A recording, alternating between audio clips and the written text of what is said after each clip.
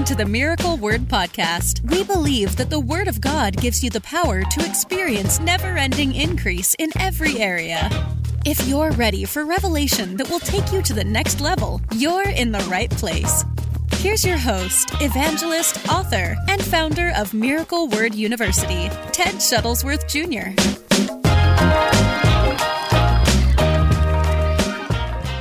Today, this message, even as I literally woke up this morning, this popped into my spirit. I was thinking about the fact that obviously if you're joining in with fasting and prayer, that's a serious step of faith. I mean, to fast for 21 days and pray, I'm guessing, I don't know the statistics, but I'm guessing would probably put you in a very high percentile of Christians that would do something like that. I've talked to Christians, even ones that I know are pressing in, even ones in ministry, and they're like, they can't even believe that we would do something like this. I mean, the look on their face is like, are you serious? Like you guys aren't eating for 21 days and praying? And so I would guess that if you're participating in this, you obviously are hungry for the things of God. You're obviously on fire for God and believing for breakthroughs, obviously.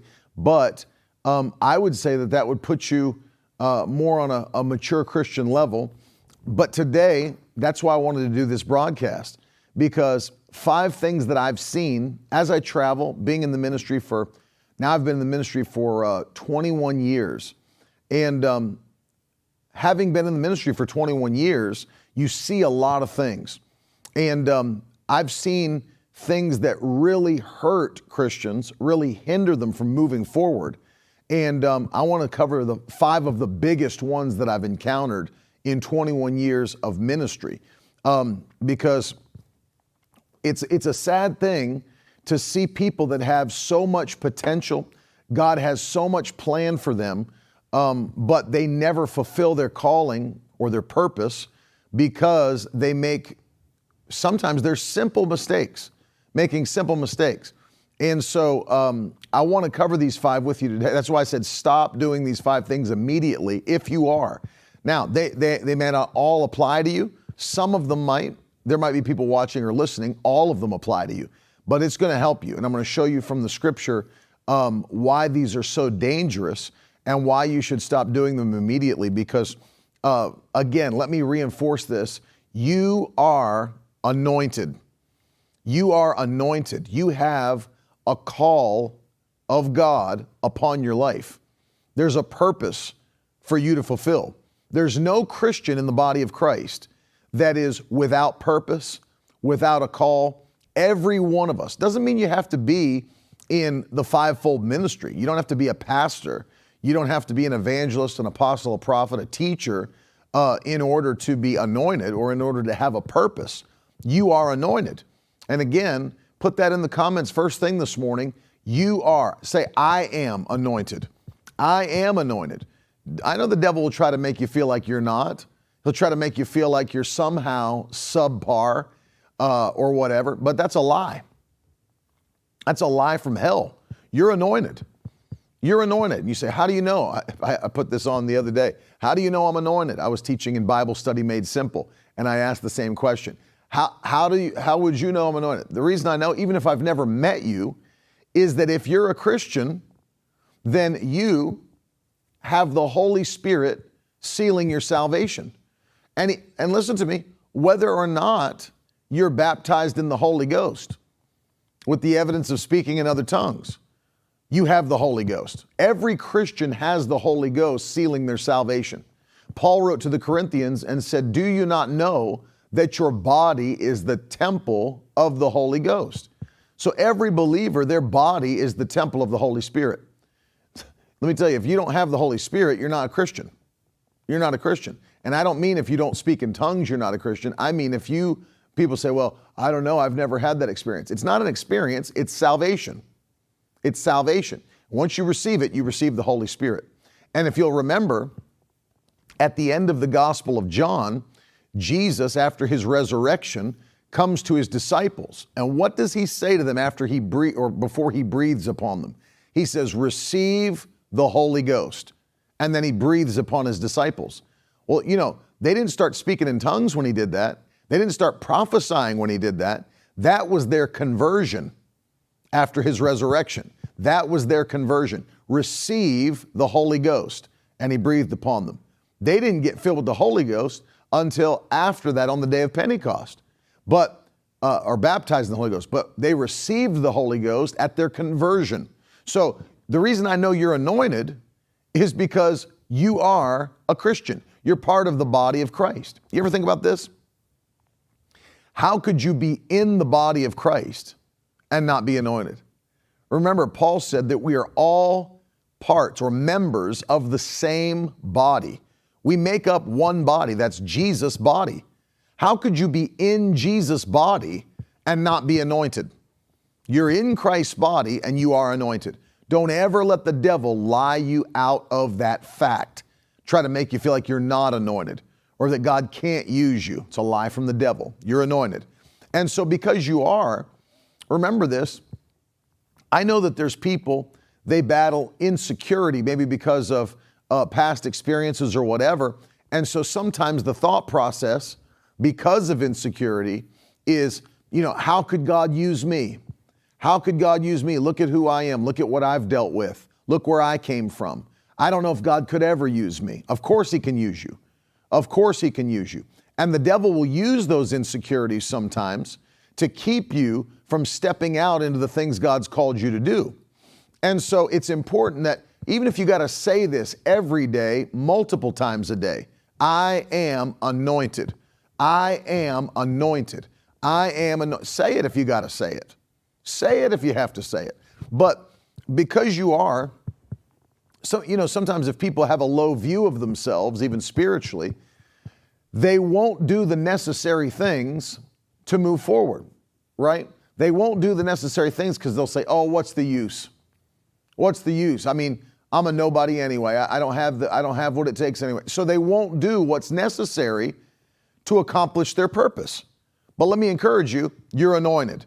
So you should do everything necessary to accomplish the purpose God's placed on your life, to fulfill your call, so that at the end of your life or when Jesus returns, you can say like Paul the apostle did, I have run my race, I have finished my course. That should be your goal. And so let me run through these 5 things today. I'll take you through the word, but just do a checklist. In fact, I was going to put this in the title, but I could put so many things in the title it would just run off your phone screen. But I was going to put this in like this, a maturity checklist. A maturity checklist. Make sure these 5 things are not in your life. Make a checklist. And that's what I want you to do today while you're taking notes. I want you to make a checklist and say, can this be found anywhere in my life? And if it can, cut it out today. Cut that thing out of your life and don't let it play any part in your life or future. Amen, Brian. So, number 1, and this is a big one, and it's a sign of immaturity. It truly is a sign of immaturity. Put it in the comments. Number 1, you are easily offended. If that's you, stop doing that today. That's a huge one. Easily offended. Nothing lets me know that somebody is an immature believer more quickly than when I see someone's easily offended. If I can see that people are easily offended, I say, man, he's got some growing up in the spirit to do. If a look from somebody in church, I don't know who is he looking at? I don't know what she's looking at. Something someone says to you in the lobby, one thing happens. Even if somebody speaks against you, I can tell. When people are easily offended, that's a sign of immaturity. And it's something that will actually hinder you from accomplishing your purpose. And I'm going to show you how in just a moment. In fact, you can, if you will, I know you're taking notes, putting it in the comments, even for those watching later, but turn to James chapter 3. James chapter 3. By the way, I don't know if you knew this or not. This is Jesus' brother that wrote this letter. It's James' letter, but it's the It's the brother of Jesus. And in the 3rd chapter of this letter, something very interesting. Now, take note of how James writes this, because it should, alarm bells should go off in your spirit when you see how this is written, literally, because look at the way he writes it. I'm going to be reading to you verses 13 through 18. James chapter 3, verses 13 through 18. Now listen carefully to this. Who is wise and understanding among you? By his good conduct, let him show his works in the meekness of wisdom. But if you have bitter jealousy and selfish ambition in your hearts, do not boast and be false to the truth. Verse 15, this is not the wisdom that comes down from above, but it is earthly, unspiritual, demonic. Look at verse 16. For where jealousy and selfish ambition exist, there will be disorder and every vile practice. We're going to come back to that. Verse 17, but the wisdom from above is first pure, then peaceable, gentle, open to reason, full of mercy and good fruits, impartial and sincere. Verse 18, and a harvest of righteousness is sown in peace by those who make peace. You see that? By those who do what? Make peace. Jump back up to the 16th verse and look at how severe this warning is. For where jealousy and selfish ambition exist. Notice that the thing that he's encouraging at the beginning of this section is meekness, right? Show his works in the meekness of wisdom. The meekness of wisdom. Do you know why people are easily offended? They've allowed pride to creep in. That's why people get easily offended. It's pride. It's pride. And he's encouraging here the meekness of wisdom. Meekness. And notice, jealousy and selfish ambition. Those things come from pride. Well, I should have that. I don't know why he has that. I should have that. Pushing yourself above others. Selfish ambition. I want to be first. I want to be at the head of the table, the way the disciples were acting when Jesus rebuked them, right? But notice, where those things exist, there will be disorder. But look at the next verse, or the next part of the verse. And every vile practice. So when you open the door like this to this form of pride that becomes easily offended, according to the Holy Spirit, it opens the door to every vile practice. That's why this is such a huge one, because once you allow this to operate in your life, then it opens the door to every vile practice.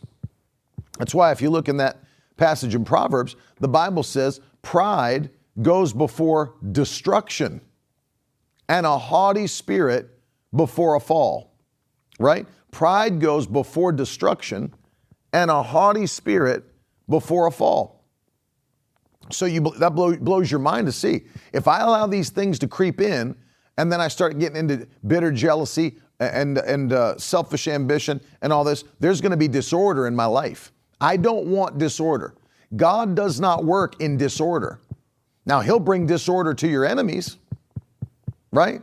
The Lord will bring disorder and confusion to your enemies, but you don't want it in your life. That's something that stops progress. Woo! Let me get that into your spirit. Disorder and confusion, those stop progress. I don't want anything stopping my progress. I don't want anything stopping your progress. Notice, when they came across from the east in the book of Genesis to build the Tower of Babel, I know you remember the story of the Tower of Babel. We're going to build a tower into heaven. They were pagan people. These weren't people who feared the Lord. These were not those who were in covenant with God. These were pagans. And the Bible says, God looked at them and said, well, because they have unity, because they've all joined together as one, nothing that they propose will be impossible to them. They'll do anything they put their heart to do. God said that. So you know what he said? I'm going to go down there and confuse their languages. So the enemies of God, he brought confusion and disorder to their group. For what purpose? So that it would stop their progress. Did you get that? It would stop their progress. Again, 2 Chronicles chapter 20, if you've never read this passage, and I'm sure you have, 3 different armies united to come against Judah and Israel, to kill them, to defeat them. But you remember the story, the prophet gives a word and says, I want the praisers, I want Judah to go out first and begin to praise God, and watch what happens. So the next day, they go out toward their enemy, praising God, singing, playing instruments, and the Lord went ahead of them. What did he do? Remember this. What did he do? He came into the camp of their enemies, and confusion hit, so that they started drawing their weapons and fighting one another as Israel was marching toward them.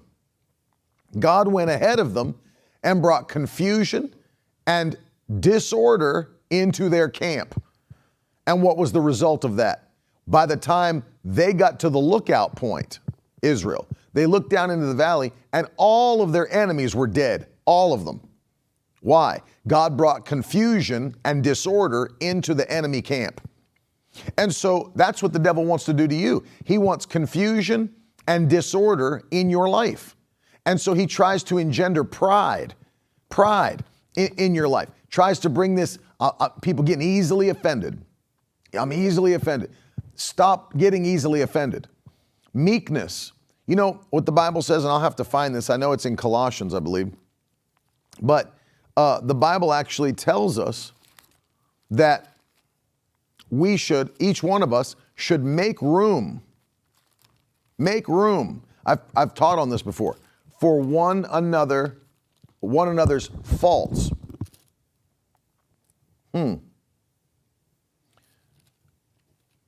It's Colossians chapter 3, verse 12 and 13. Put on then as God's chosen ones, holy and beloved, compassionate hearts. You see that? Compassionate hearts, kindness, humility, meekness, and patience. Woo! So add these to your life instead and watch how that easy offense steps out of your life. Put on what? Let's list these now. Put on compassionate hearts, kindness, humility, meekness, patience. 5 things that'll keep you. 5 things that'll keep you from this being easily offended. This is Colossians 3, verses 12 and 13. Put on, as God's chosen ones, holy and beloved, compassionate hearts, kindness, humility, meekness, and patience, bearing with one another, and if one has a complaint against another, forgiving each other. As the Lord's forgiven you, so you must also forgive. You must also forgive. I'm reading to you from the ESV, but let me, for the sake of this passage, let me also read it to you in the New Living Translation, because I want you to just see this the way that the translators chose to translate it here. Since God chose you to be the holy people he loves, you must clothe yourselves with tender-hearted mercy, kindness, humility, gentleness, and patience. Look at verse 13. Make allowance for each other's faults and forgive anyone who offends you. Remember, the Lord forgave you, so you must forgive others. You see that? Make allowance for each other's faults. Just know ahead of time, people are going to make mistakes. Just know it. In fact, put it in the comments. People will make mistakes.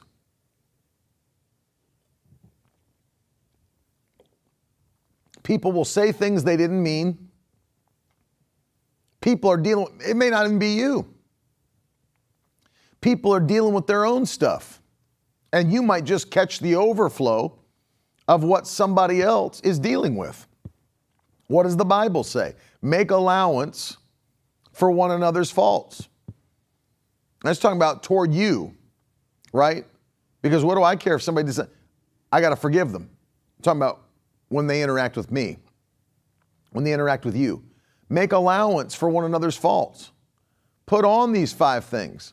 I like how the NLT said, tender-hearted mercy. Hallelujah. Make allowance for one another's faults. So if you create, now this is what I've encouraged the Victory Tribe to do in the past, is if you'll create a buffer between you and others, knowing people are imperfect. People will make mistakes. They may say something to me they didn't mean. They might be upset from something else. They might be dealing with something else. That's why, can I tell you something? I will, and this is just me, but if I'm at a restaurant, and even if I catch somebody that's got, maybe they're not as attentive as they should be. Maybe they feel like they're of course we're as joyful as possible at the table, but it might be bad service, or they're cold, or they're distant, or they're, whatever that might be. I don't go in there and then at the end tip less. I'm not that person. I'll tip as I normally would tip. Because I found out people are dealing with stuff. I had a lady, we were out to eat one time, Carolyn and I. We were on our way to go see somebody, and we were actually on our way to a meeting, but we were stopping to see someone on the way. Stopped at this place to eat. There was a huge table of people behind us eating. Huge table. And they were ordering everything under the sun, and they were, as little class as anybody could have. That's what they had. And probably half drunk. Tons and tons of drinks on the table, eating a ton of food. Huge, I'm talking about big table, 8 to 10 people. And our waitress was also serving their table.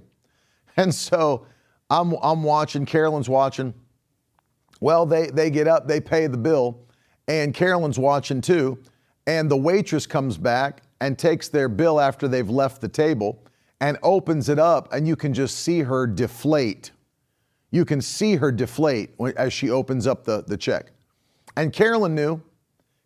She was like, those classless people didn't even tip that girl. She knew it. Now, if you got this stuff going on all day, who knows what somebody else has had to deal with before you got to the restaurant? Who knows? Who knows if there's something going on at home or with their children, or who knows what it is? And so we said, you know what we're going to do? I think it was the bus kid that was doing the busing of the tables. We called him over. So Carol's like, they didn't tip her. He said, no, they didn't leave her a tip. That big table.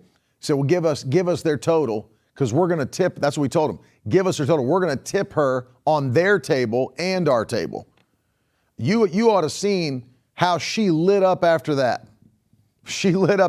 Not only that, she started talking to, well, what do you guys do? Oh, I'm a preacher. Oh, you are. What's your website? How can I find your teaching and preaching? Let me tell you, that opened it up just like that. Generosity. I know that people are dealing with things. I know that they've had to go through. I was with Pastor Brian Tomes one time. We went to like a TGI Fridays up in, I can't remember where it's at, Leominster. Somebody from up there can tell me where the Fridays is. But me and Pastor Brian went there one night late after service. And we got this young girl that was waiting on us. She was kind of floating around, whatever. But when she came to our table, he said, what's going on? What's your story? And she started telling us, this is what I'm dealing with. She opened right up. This is what I'm dealing with. And she was in school and trying to finish her college, but she basically told us and opened up, and we were already sitting there laughing because we felt to bless her. She said, well, I'm just trying to work. I can't pay this what do you call it? Semester's tuitions. I said, oh, really? And so Pastor Brian and I broke out the money. He said, how much you need? We just started laying money down on the table. She freaked out. Are you serious? I said, oh yeah, we're serious. We're going to bless you. We're going to take care of your, of what you owe, the extra you owe. And I'm going to tell you, that's funny.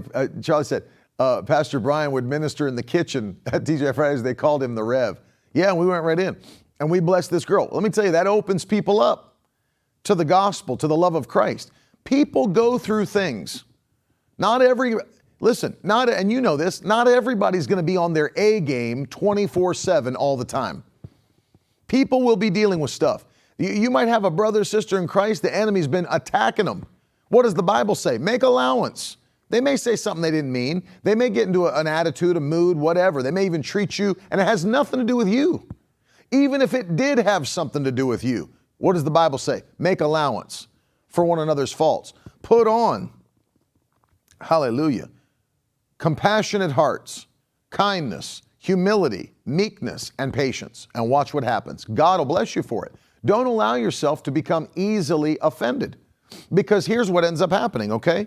The next thing is that you step out of walking in love. And there is the major issue, because the Bible says God is love, right? God is love. The moment you step out of love, you're stepping out of God. The moment you step out of love, you're stepping out of God. Faith works by love. Galatians chapter 5 and verse 6. Faith works by love. So if you step out of love, you're stepping out of faith. Woo! And without faith, it's impossible to please God. So if I'm allowing myself to step out of God and step out of faith because I can get easily offended and then I stop walking in love, that's a mistake that's going to cost me my future. Because how am I going to move forward in my calling and my purpose and in what I'm supposed to be doing if I'm outside of faith? Faith works by love. God is love. And so I got to walk in love if I'm going to walk in faith, if I'm going to walk in power, if I'm going to walk and see my fulfillment of my calling, my purpose. Got to stay in love. Make allowance for one another's faults. Sometimes people say things they don't mean. Sometimes they say things they didn't think through, whatever it might be. But you don't stop loving a person. You don't stop. No, you make allowance. People will make mistakes. And then you keep on loving them. And you move forward. That will ensure, it's interesting. Everybody loves to quote Mark chapter 11, verses 23 and 24, right? And we get into that and we start talking about the power of prayer and confession, and whatsoever things you desire when you pray, believe that you receive them, you shall have them. We always stop at verse 24. But did you know that there's another portion of that Jesus continued on with in the midst of talking about faith-filled prayers and faith-filled confession? And people always love to stop right before how Jesus finished. Well, how did Jesus finish? He said, okay, whatsoever things you desire when you pray, believe that you'll receive them, you shall have them. But then what? Verse 25 is also there. And whenever you stand praying, forgive. Forgive if you have anything against anyone, so that your Father who's also in heaven may forgive your trespasses. So notice, he said, if you're going to pray, if you're going to believe me for miracles, if you're going to ask me to do the impossible, when you're praying, also forgive anybody that you have anything against, so that I can forgive. Whoa, it goes together. That's the context. It goes together. When you stand praying, forgive. It's walking in love. Walking in love. That love walk opens the door to miracles. Whew. Opens the door to the impossible. The love walk does. The love walk does. Thank you, Jesus. Brother Hagin used to teach a lot on this, talking about how the love walk opens the door to faith in operation, to miracles, power of God in operation. Why? God is love. Faith works by love. You got to stay in love. Amen. So number one, don't become easily offended. Cut that out of your life right now. Cut that out right now. An immature Christian is always easily offended. A mature Christian walks in love no matter. Anybody can walk in love when everybody's treating you right. But can you walk in love when people are talking about you behind your back, treating you poorly? Can you still Walk in love in those moments. So that's number one. Stop doing this immediately. Stop becoming easily offended. Number two, stop missing the voice of the Holy Spirit. Oh man. Carolyn and I sit back and just sometimes we kind of shake our heads because people, they find themselves in, and we're standing with them. We're praying, believing, asking God to help them. But then you hear what they say. I knew I shouldn't have done that. I knew I shouldn't have gone there. I knew I shouldn't have gotten involved in that. I knew in my spirit I shouldn't have done that. Well, what are you doing? You're missing the voice of the Holy Spirit. It ends in tragedy. It ends in tragedy. Immature believers do whatever they feel like doing. Mature believers do what the Holy Spirit is leading them to do. Let me say that again, it'll help you. Immature believers do whatever they feel like doing, led by their feelings, led by their emotions. Mature believers do what the Holy Spirit is leading them to do. They don't just do what the Bible says, and you should always do what the Bible says first and foremost. But the Lord didn't just give us the written word. He said, I'm going to send you the Holy Spirit who will lead you and guide you into all truth. Romans chapter 8 and verse 14 says, as many as are led by the Spirit of God, they are the sons of God. You can be led by the Spirit of God. And so number two, stop missing the voice of the Holy Spirit. Stop making decisions without asking the Holy Spirit for direction. And you hear it. I've heard it in 21 years. I've heard it so many times. I knew I shouldn't have done that. I had this feeling in my spirit like I shouldn't got involved with them. I shouldn't have done that business deal. I shouldn't have gone. I hear that all the time. Hear it all the time. Don't be the person who's missing the voice of the Holy Spirit all the time. That's the whole reason that the Lord sent us the Holy Spirit, is so that He could lead us and guide us into all truth. We're led by the Spirit of God. And you've got to be led by the Spirit. And I'm going to tell you, if you'll live a life that is led by the Spirit of God, He leads you from victory unto victory. Faith unto faith. Favor unto favor. Right? Don't miss the voice of the Holy Spirit. And I'll tell you, that's my prayer. And that's why we fast and pray. One of the reasons we're in the midst of fasting and prayer, one of the reasons, not the only reason, it's one of the reasons, is that we want to receive divine direction for 2023. I want to know, Holy Spirit, what do you want me to do in 2023? And I want to know specifically, what are my next steps? Lead me and guide me. What are my next steps, Lord? And I'm getting it. I mean, as we're now in the third week of the fast, but I'm hearing the Holy Spirit is giving us direction for Miracle Word Ministries and Miracle Word Church. He's giving us direction. And we're going to walk out by faith the direction the Holy Spirit is giving us. It's one thing to hear it from Him. It's another thing to do it. No, it's not only fasting with water. We're drinking liquids. So, any liquids. But I don't want to miss the voice of the Holy Spirit, because He'll guide me into where He's called me to be, and I want to hear it. I want to hear it. You know, the Bible says in Isaiah 50, I quote this all the time, Isaiah 55, 8 and 9, God said, as the heavens are higher than the earth, so are my ways higher than your ways, and my thoughts than your thoughts. So what does that mean? Because God is omniscient, He knows all things, including the end from the beginning. I'm going through life with a finite, limited mind. So if I just try to make plans for myself with my own limited knowledge, it may work, it may not work. You never know. But if you'll follow the voice of the Holy Spirit, the Lord will lead you. Can I give you an encouraging verse from the book of Isaiah? And this is how the Holy Spirit works. Isaiah 48 and verse 17. Thus says the Lord, your Redeemer, the Holy One of Israel. Now listen to what He says. I am the Lord, your God, who teaches you to profit and leads you in the way you should go. Right? He leads you in the way that you should go. That's the power of the Spirit's leading. There's a way you should go. And He leads you in that way. He leads you in that way. If we miss the voice of the Holy Spirit, what a mistake, what a loss to have access to a heavenly guidance system that can always take us in the way we should go, but we miss it. We miss his voice. And a lot of times, and that's why another reason we're fasting and praying, is that one of the reasons people miss his voice is because their flesh is too strong. I talked about this last night. Their flesh is too strong. They're living in a carnal place rather than in a spiritual place. Their spirit is of course saved, but they're missing the leading of the Spirit because their flesh is ruling their life, controlling their life. It's so strong.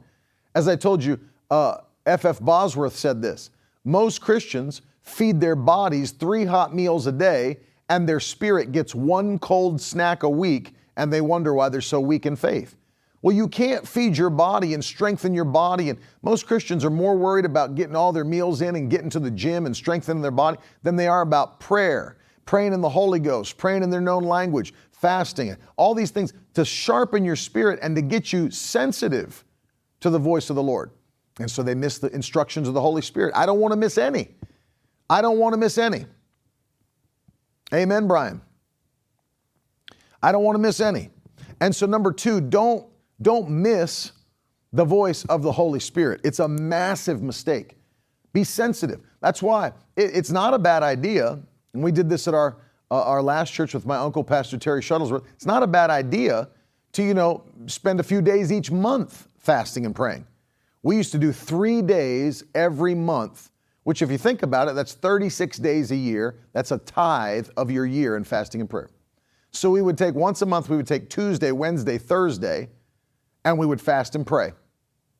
And we would seek the face of God. It's not a bad idea. It keeps you in the place of position to hear God's voice, sensitive to the Spirit. Number 3, so let me go further with this then. The third mistake I see Christians make that hurts them is deprioritizing disciplines, Christian disciplines. Deprioritizing disciplines, Christian disciplines is what I'm talking about. So what do I mean? I'm talking about reading the Word. I'm talking about prayer. Fasting would be included. I'm talking about faithfulness to church, right? I'm talking about all the things, talking to people about Jesus. I'm talking about the disciplines of a Christian life, giving. And when you deprioritize these things, it's a massive mistake. So what ends up happening to you? Well, God gave us these things to assist us in what He's called us to do. Remember, they're not just disciplines. Although you have to discipline yourself to do them, they're not just non-spiritual disciplines. We're not monks, right? We are spiritual people. So I can't tell you how many broadcasts I've done talking about the power of the Word. What's in the Word for you? There's wisdom, there's strength, there's joy, there's healing, there's prosperity. All these things come out of the Word. When you don't feed yourself the Word of God, your faith begins to wane. Your faith can wane. People don't know that. Your boldness can wane. People don't know that. But as you're pushing back against the spirit of this world, see, remember, it's not like you set a faith level and then you never have to maintain it and grow further. Because remember, you're constantly being fed something on a daily basis. And it's multiple times a day, all day long. You're constantly being fed something. So if you stop eating one thing and start eating another, it's going to change the consistency of your life. No, almost nobody teaches this. But remember, you said, I'll give you an example in the Bible where it happened very quickly. Very quickly. Remember when Peter was in the boat during the storm and Jesus comes walking on the water and Peter says, I think it's the Lord. Lord, if it's really you, command me to come out to you. And Jesus said, come. And out comes Peter. Are you going to tell me he wasn't in faith in that moment? Are you going to tell me Peter was not in faith when he swung his legs over the side of the boat in a storm and stepped out on the water? Of course he was in faith. Of course he was in faith. to step out to do the impossible? Yeah, he was in faith. But what happened? Notice as he's walking, he's still being fed things. He's got his eyes on Jesus, so faith continues. But then what happened? Took his eyes off of Jesus and started looking at the storm, started looking at the wind and the waves. What happened? That story started feeding his spirit. And what happened? He started to gain faith in the power of the storm. Oh my Lord, what was I doing? Stepping out of that boat and out onto the ocean. Look at these waves, look at the wind. And the Bible says, and as he started doing that, he began to sink. He began to sink. So notice that even though he had faith, and that's a high level of faith, man.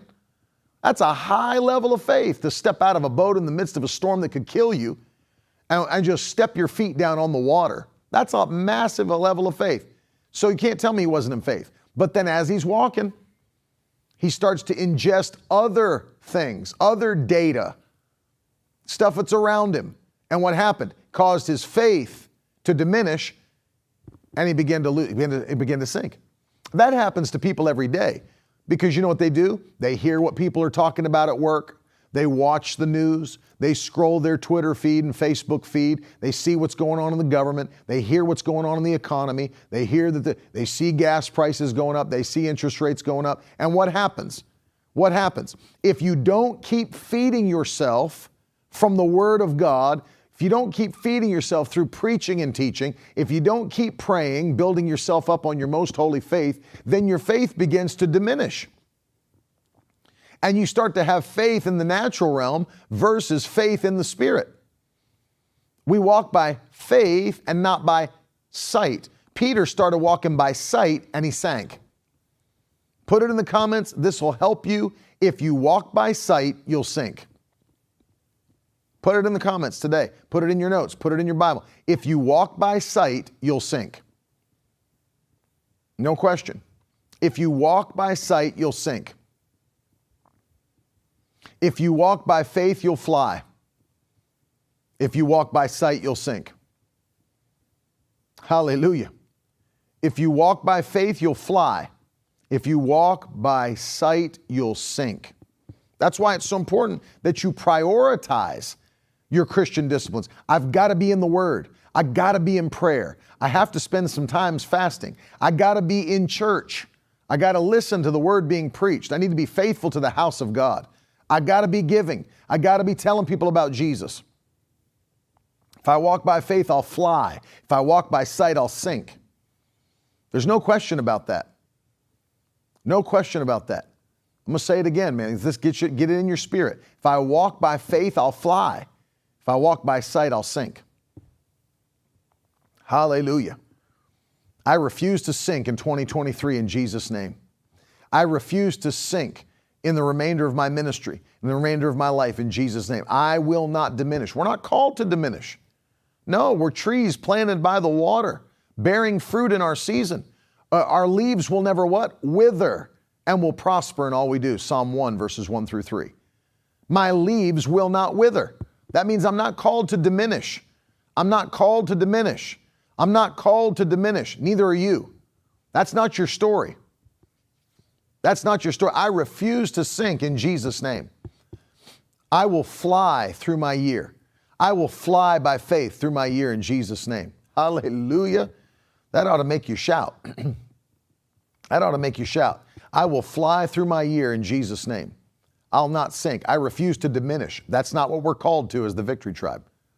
In Jesus' name. So don't deprioritize those disciplines. Number 4, if this is in your life, get it out. Stop moving slowly. Stop moving slowly. If God told you to do something, I see this a lot. Don't take forever to do it. If God speaks to you, do it. I don't care. I don't care how big it may seem. Start immediately. Go after it. Take steps. Go after it. I love it. I'm looking at the Burtons in the comments. The Lord spoke to them.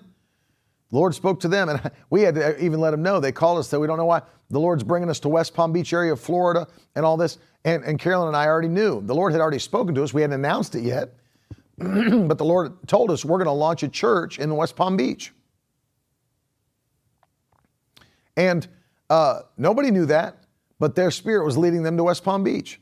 So I said, we got to tell them. We obviously got to tell them. They're selling their house. They're moving their whole, everything's. And we told them, well, notice, it's not like the Lord spoke to the Burtons and said, I want you to get to West Palm Beach. And it's, 10 years from now, they're going to still be making plans to get down. They move in today.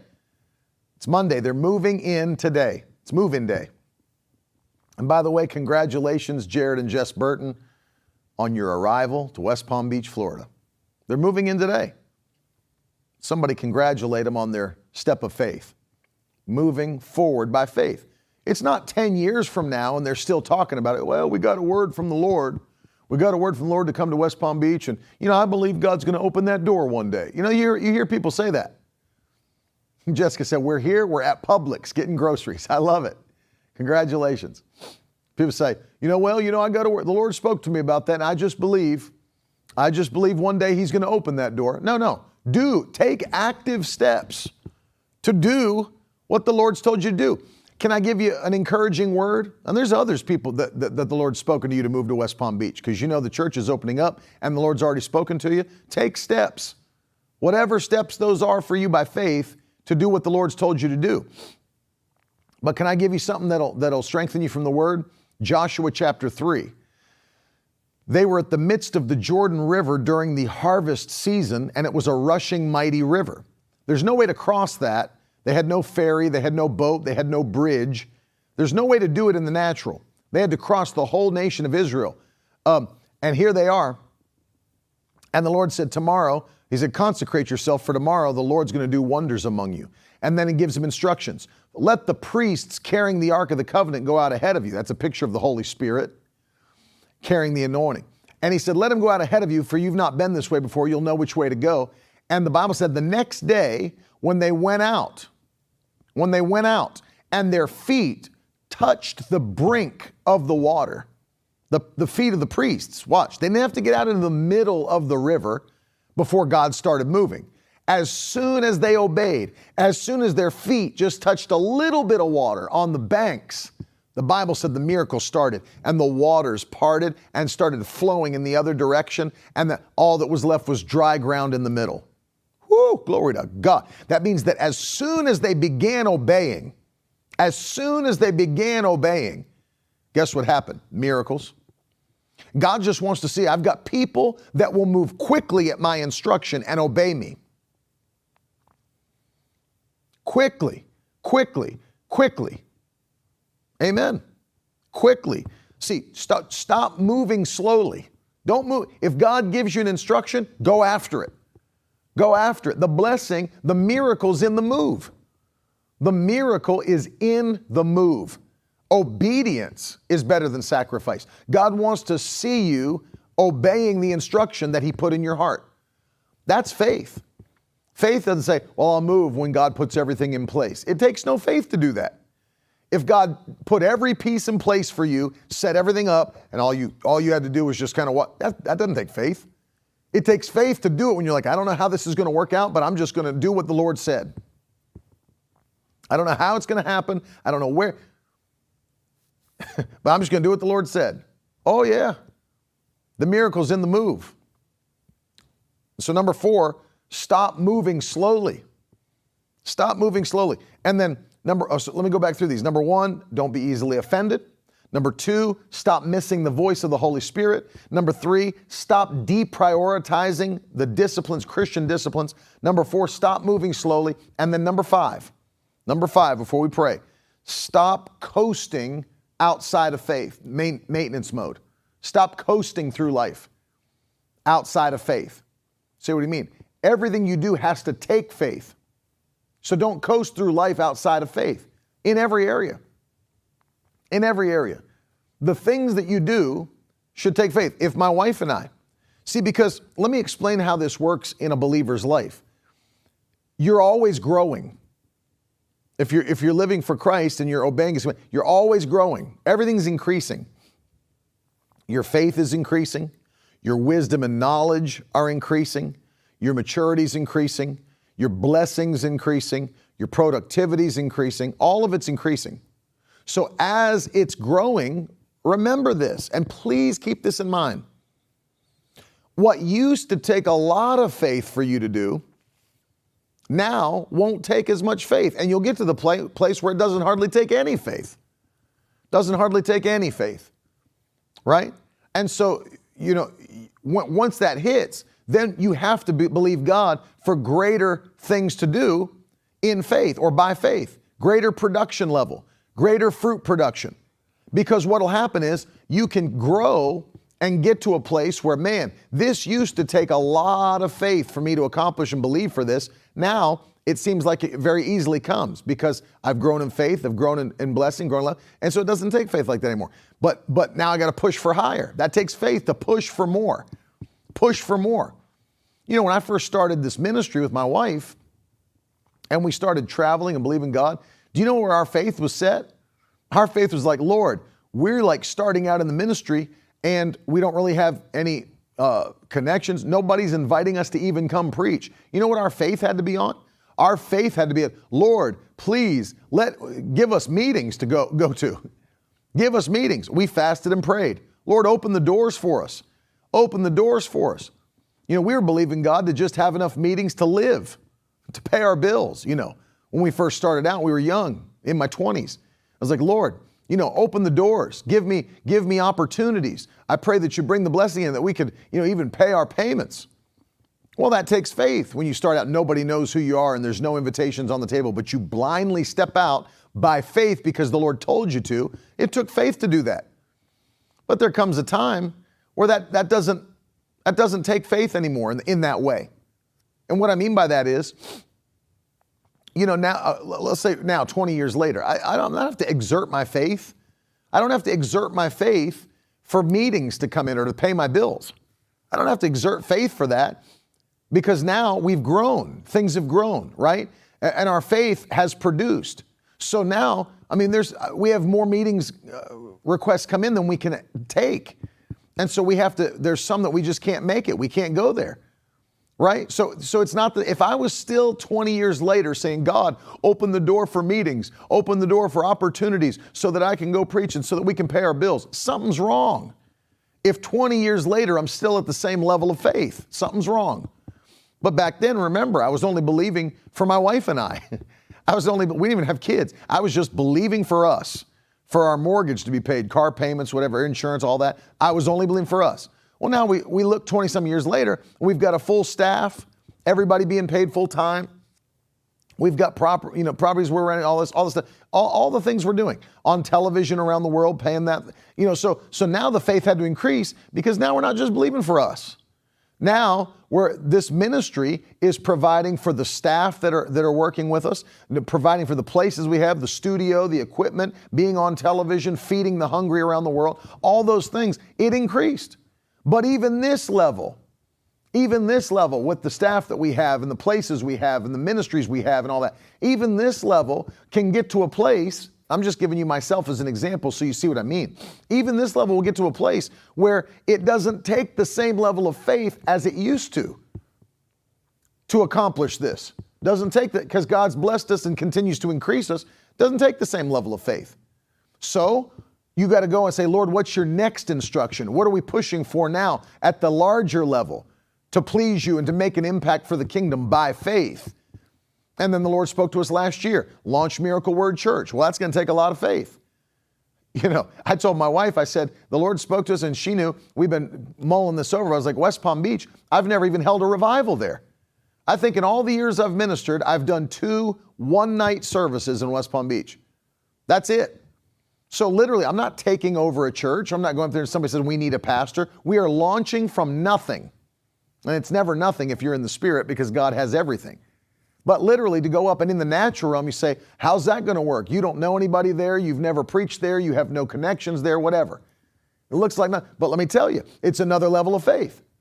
Because this level, it took us time to get to this level. But now we're going to another level, which takes another level of faith, which is pleasing to God when you obey His instructions. God's never going to give you an instruction that doesn't take faith. Why would God give you an instruction of something that's so small you could do it on your own with no help from Him? That doesn't bring Him glory. That doesn't bring Him honor. He doesn't get the praise. Why would God give you an instruction to do something so small that you don't need his help? He's not going to do that. So don't coast through your life. I'll go a step further. Even with your giving, let me explain to you how it worked with our giving. That's why we made those goals that I always talk to you about. About every year, Lord, we will sow the largest seeds we've ever sown, cumulatively and one-time offerings. Cumulatively and one-time offerings. And you say, well, what do you mean? Why do you do that? So that my faith's always increasing, so that it always takes faith.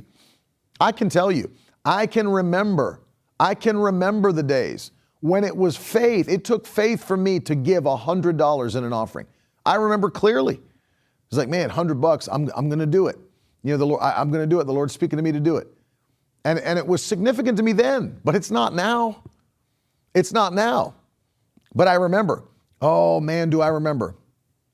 My wife and I, we were newly married, and my uncle, Pastor Terry Shuttlesworth, had Dr. Leroy Thompson come to Dominion Christian Center in Virginia Beach. Oh, we were excited. We loved his ministry, loved his teaching, and he's not dead. He's still alive, preaching and teaching in Louisiana. But he was coming for a service, and he was preaching, and I mean, faith was in the room. Faith was in the room. And I can remember this, one of the first times ever that when he gave the challenge to sow, the Lord spoke to us to sow $1,000 seed. $1,000 seed. That was a big deal. That was a very big deal. And we were like, man, but we're going to do it. The Lord is speaking to us to do it. We're going to do it. We're going to do it. And it was a stretch, but notice that's pleasing to God. It takes faith. If it takes faith to do it, that's pleasing to God. And so I was like, yeah, let's step out. Well, I can remember, and even as we launched out into ministry, there were times we'd sown, and it was like, okay, the Lord's telling us again, sow $1,000. And I can remember all those times we sowed 1,000, and it was like, man, that's faith. It takes a lot of faith.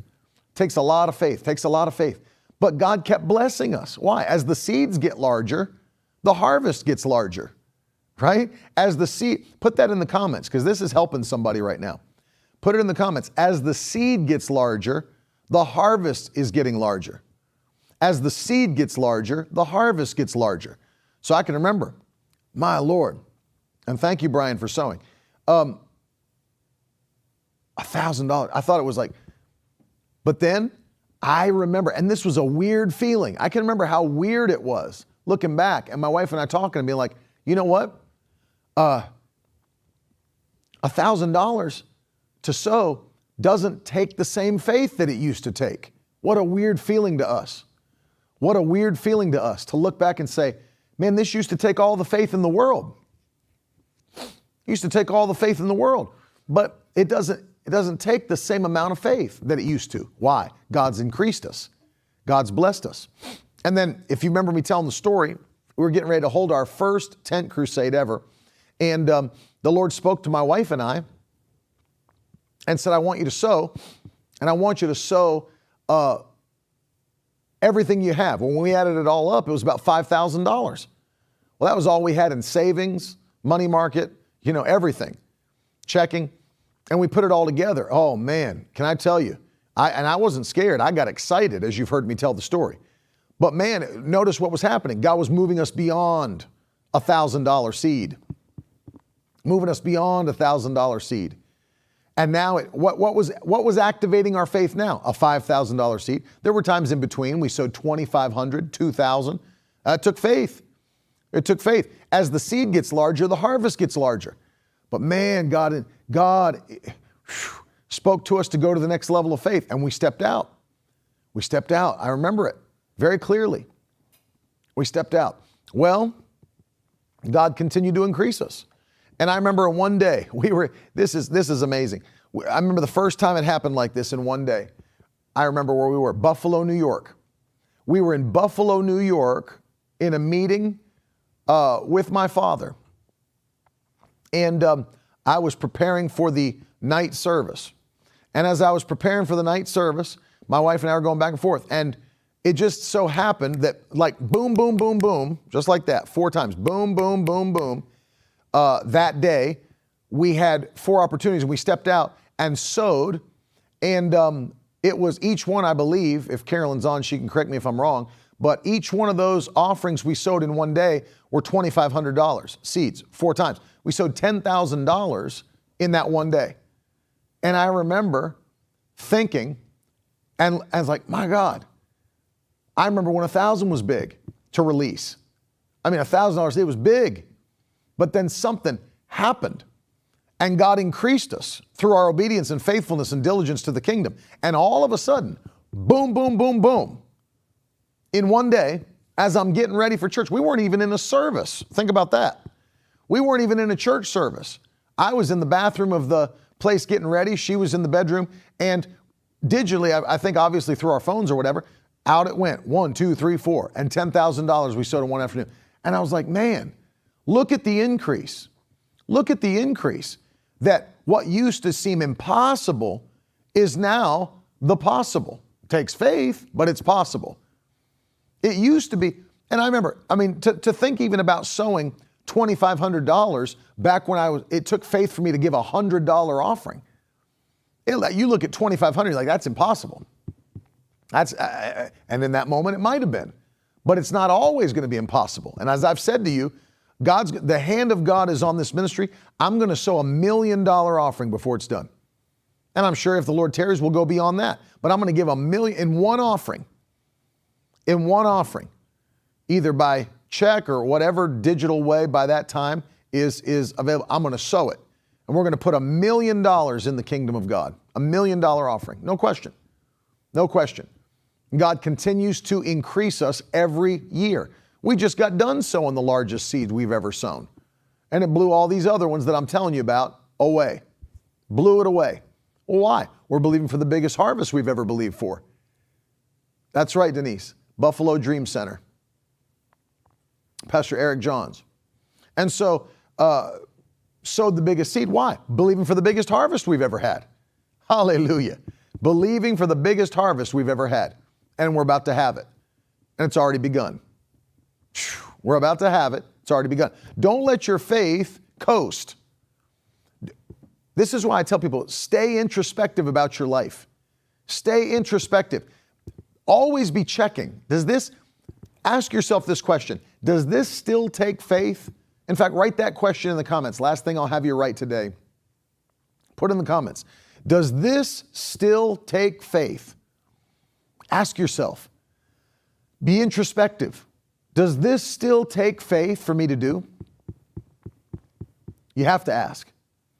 Otherwise, things become easy. People keep doing the same thing. Not because I'm judging, but I know what's going on. I laugh. I see people, the offering's getting ready to be taken. I see people, they open up their wallet or they open up their purse and take out a $10 bill and drop it in as the thing goes by. I know, because you just took it out of a Louis Vuitton bag. I know that $10 offering, it didn't do anything for you and didn't do anything for God. Ask yourself, does this still, why would I do something for God that doesn't take any faith? I'm not going to do that. Only faith pleases God. Hebrews 11:6. The Bible says that without faith, it's impossible to please God. And those that come to God must believe that He exists and that He's a rewarder of those that diligently seek Him. Well, faith diligently seeks Him. I'm not going to do something that doesn't take faith, so I have to stay introspective. I have to be looking in, say, hold on a second, where am I at in life? Hold on, where am I in life? I'll ask this to myself about my giving. I'll say, look at the way I'm living. Maybe I will have you write one more thing in the comments because people need to ask this question. Does my giving match my living? Man, let that just seep into your spirit. Does my giving match my living? Has God blessed you to a degree and that you back off, then you back off on your diligence? Like I just made people, you just pulled, I don't care if it's $100, you just pulled a $100 offering out of a $5,000 purse.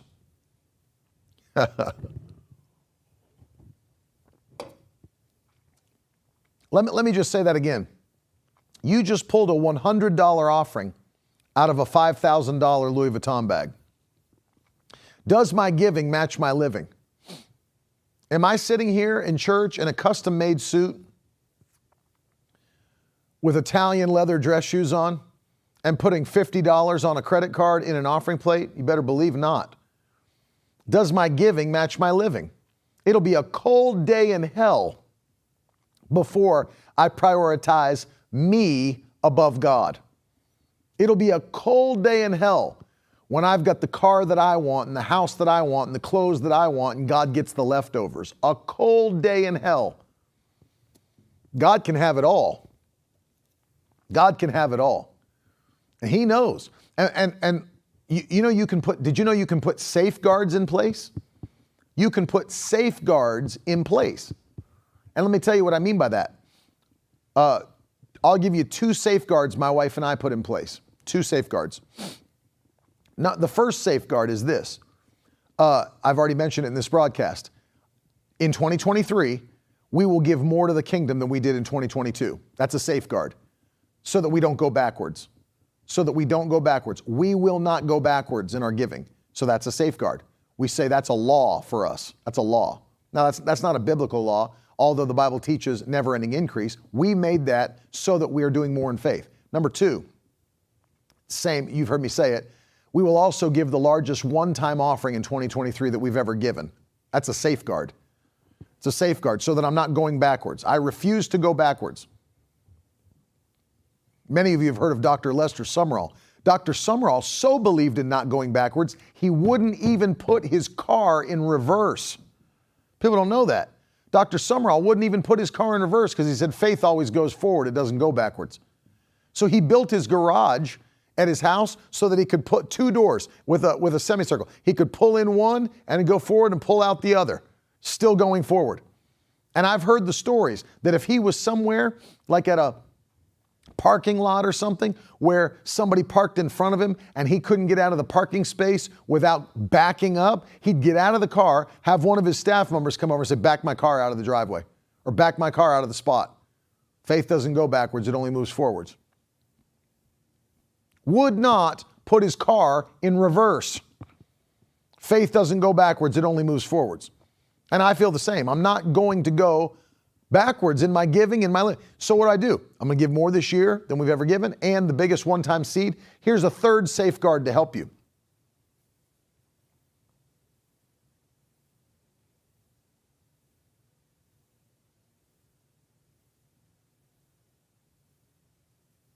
Write them down. Put them in the comments.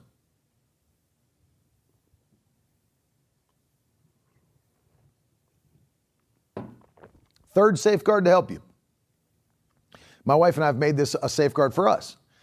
I will never do more for myself or for her, or for the kids for that matter, than we've done for God. If we've not done it for God, we're not doing it for us. So what do you mean by that? Why would I spend and go buy her something that cost $1,000 if I've never given God $1,000? Why would I do that? Why would I go buy something for myself that costs $5,000 if I've never given God $5,000? Why would I do that? Why would I do that? Even this year, I'll tell you, this year after my 40th birthday, I went out and I was finally blessed and given the ability. And of course, if you know me, you know I like watches. If you know me, you know I like watches. Well, I was blessed. I was able to go out and buy a really nice watch that was a watch that I've wanted for a long time, a watch that I've looked at and loved, my favorite one, bought it this year. But notice, I would not have been able to buy it earlier in life with this safeguard in place, because even though I spent a lot of my own money on that watch, I've already given God far more than that. I've given God far more than that. If I hadn't given God more than that, then my safeguard would not have allowed me to buy that for myself. I don't care how much I wanted it. I don't care how nice it was. I don't care that it was one. Oh man, I love that. Doesn't matter how much I like it. Why would, you know what that, just to show you, this is me saying to God, if I were to go out and buy that watch and cost all that money, but I had never given God that much money in an offering, you know what that is? That's me saying to God, Lord, this watch means more to me than your kingdom. This watch, this piece of jewelry means more to me than your purpose, your plan on the earth. Glory to God. Glory to God. And see, God knows that I operate in that way. God knows that you operate in that way if you do.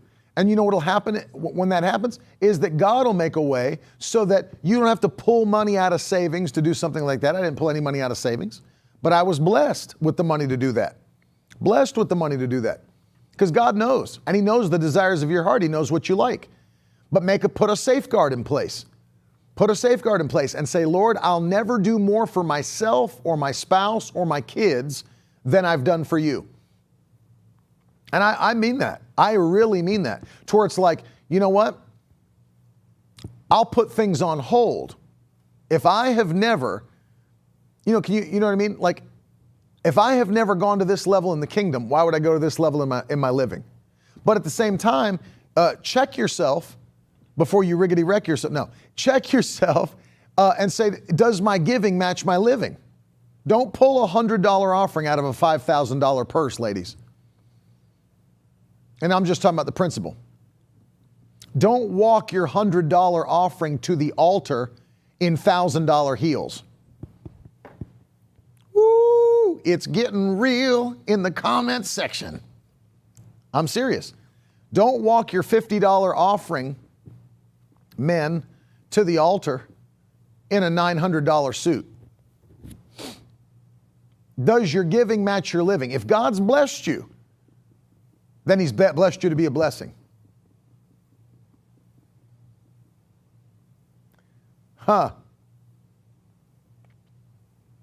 People come in, and listen, I don't even have a church yet.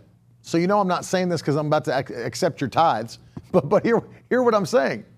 Hear what I'm saying. Don't go to the altar with a $100 offering, and when church is released, you put your $500 sunglasses on and go down to the restaurant to have a $400 dinner. Do what takes faith. It's right, Brian. It's time to step it up. It's time to step it up. I'm just giving you safeguards. I'm giving you principles. This is not me condemning any. I don't even know what you give. I don't know what you give. I don't know the ratio to what you have. I don't know any of that. I don't know how much faith it takes for you to do it because I don't know everybody's circumstance. I'm just showing you this will keep you blessed. You'll remain blessed. You'll remain blessed. Does my giving match my living? And I love you. The reason I'm telling you these things, I want to see you flourish, and you will flourish in Jesus' name. I want to see you flourish. You will flourish in Jesus' name. The faithful will flourish in the mighty name of Jesus. So don't coast in faith. Don't maintain. Check yourself. Have I increased? Is this still taking faith for me? Does my giving match my living? Right. And God will bless you. Put Him first, He'll put you first. Put Him first, He'll put you first. Let me pray. Father, I pray for every person watching and listening. In the name of Jesus Christ, we thank you that not one of these pitfalls will take us out of what you've called us to do or who you've called us to be. Lord, today I'm praying as we start this third week of the fast, I'm praying for the Victory Tribe. I ask you, Lord, in Jesus' name, that you would increase their faith. I pray that you'd increase their impact. I pray that you would use them mightily in their calling and their purpose. Let this be the most fruitful year they've ever had in the history of their Christianity in Jesus' name. Open doors for them, I ask you. I thank you, Jesus, that you have the key of David in your hand. And when you open doors, no man can shut them. When you close doors, no one can open them. And so, Lord, we ask you, open unopenable doors for us this year. Make a way where there was no way. Make every crooked place straight. Let us run with momentum. Blow your breath upon us in Jesus' name. Give us a fresh wind of the Spirit and let us strength come upon us like we've never felt. Let the fire of your Holy Spirit burn in our hearts to do more for the kingdom than we've ever done in the wonderful name of Jesus Christ. And we thank you that as we do, you'll get all the glory, you'll get all the praise in Jesus' name. Now, Lord, for that message that was convicting people today, and you know you have a plan to bless them even financially in 2023, what we're declaring to be a year of financial wonders in Jesus' name. Speak to them today. Give them an instruction about a seed that's already in their hand and in their house that they can release that would break them into financial overflow in 2023 in the wonderful name of Jesus. We thank you, Lord, and we give you praise in Jesus' name. Amen. Now that's the stuff leaders should be made of.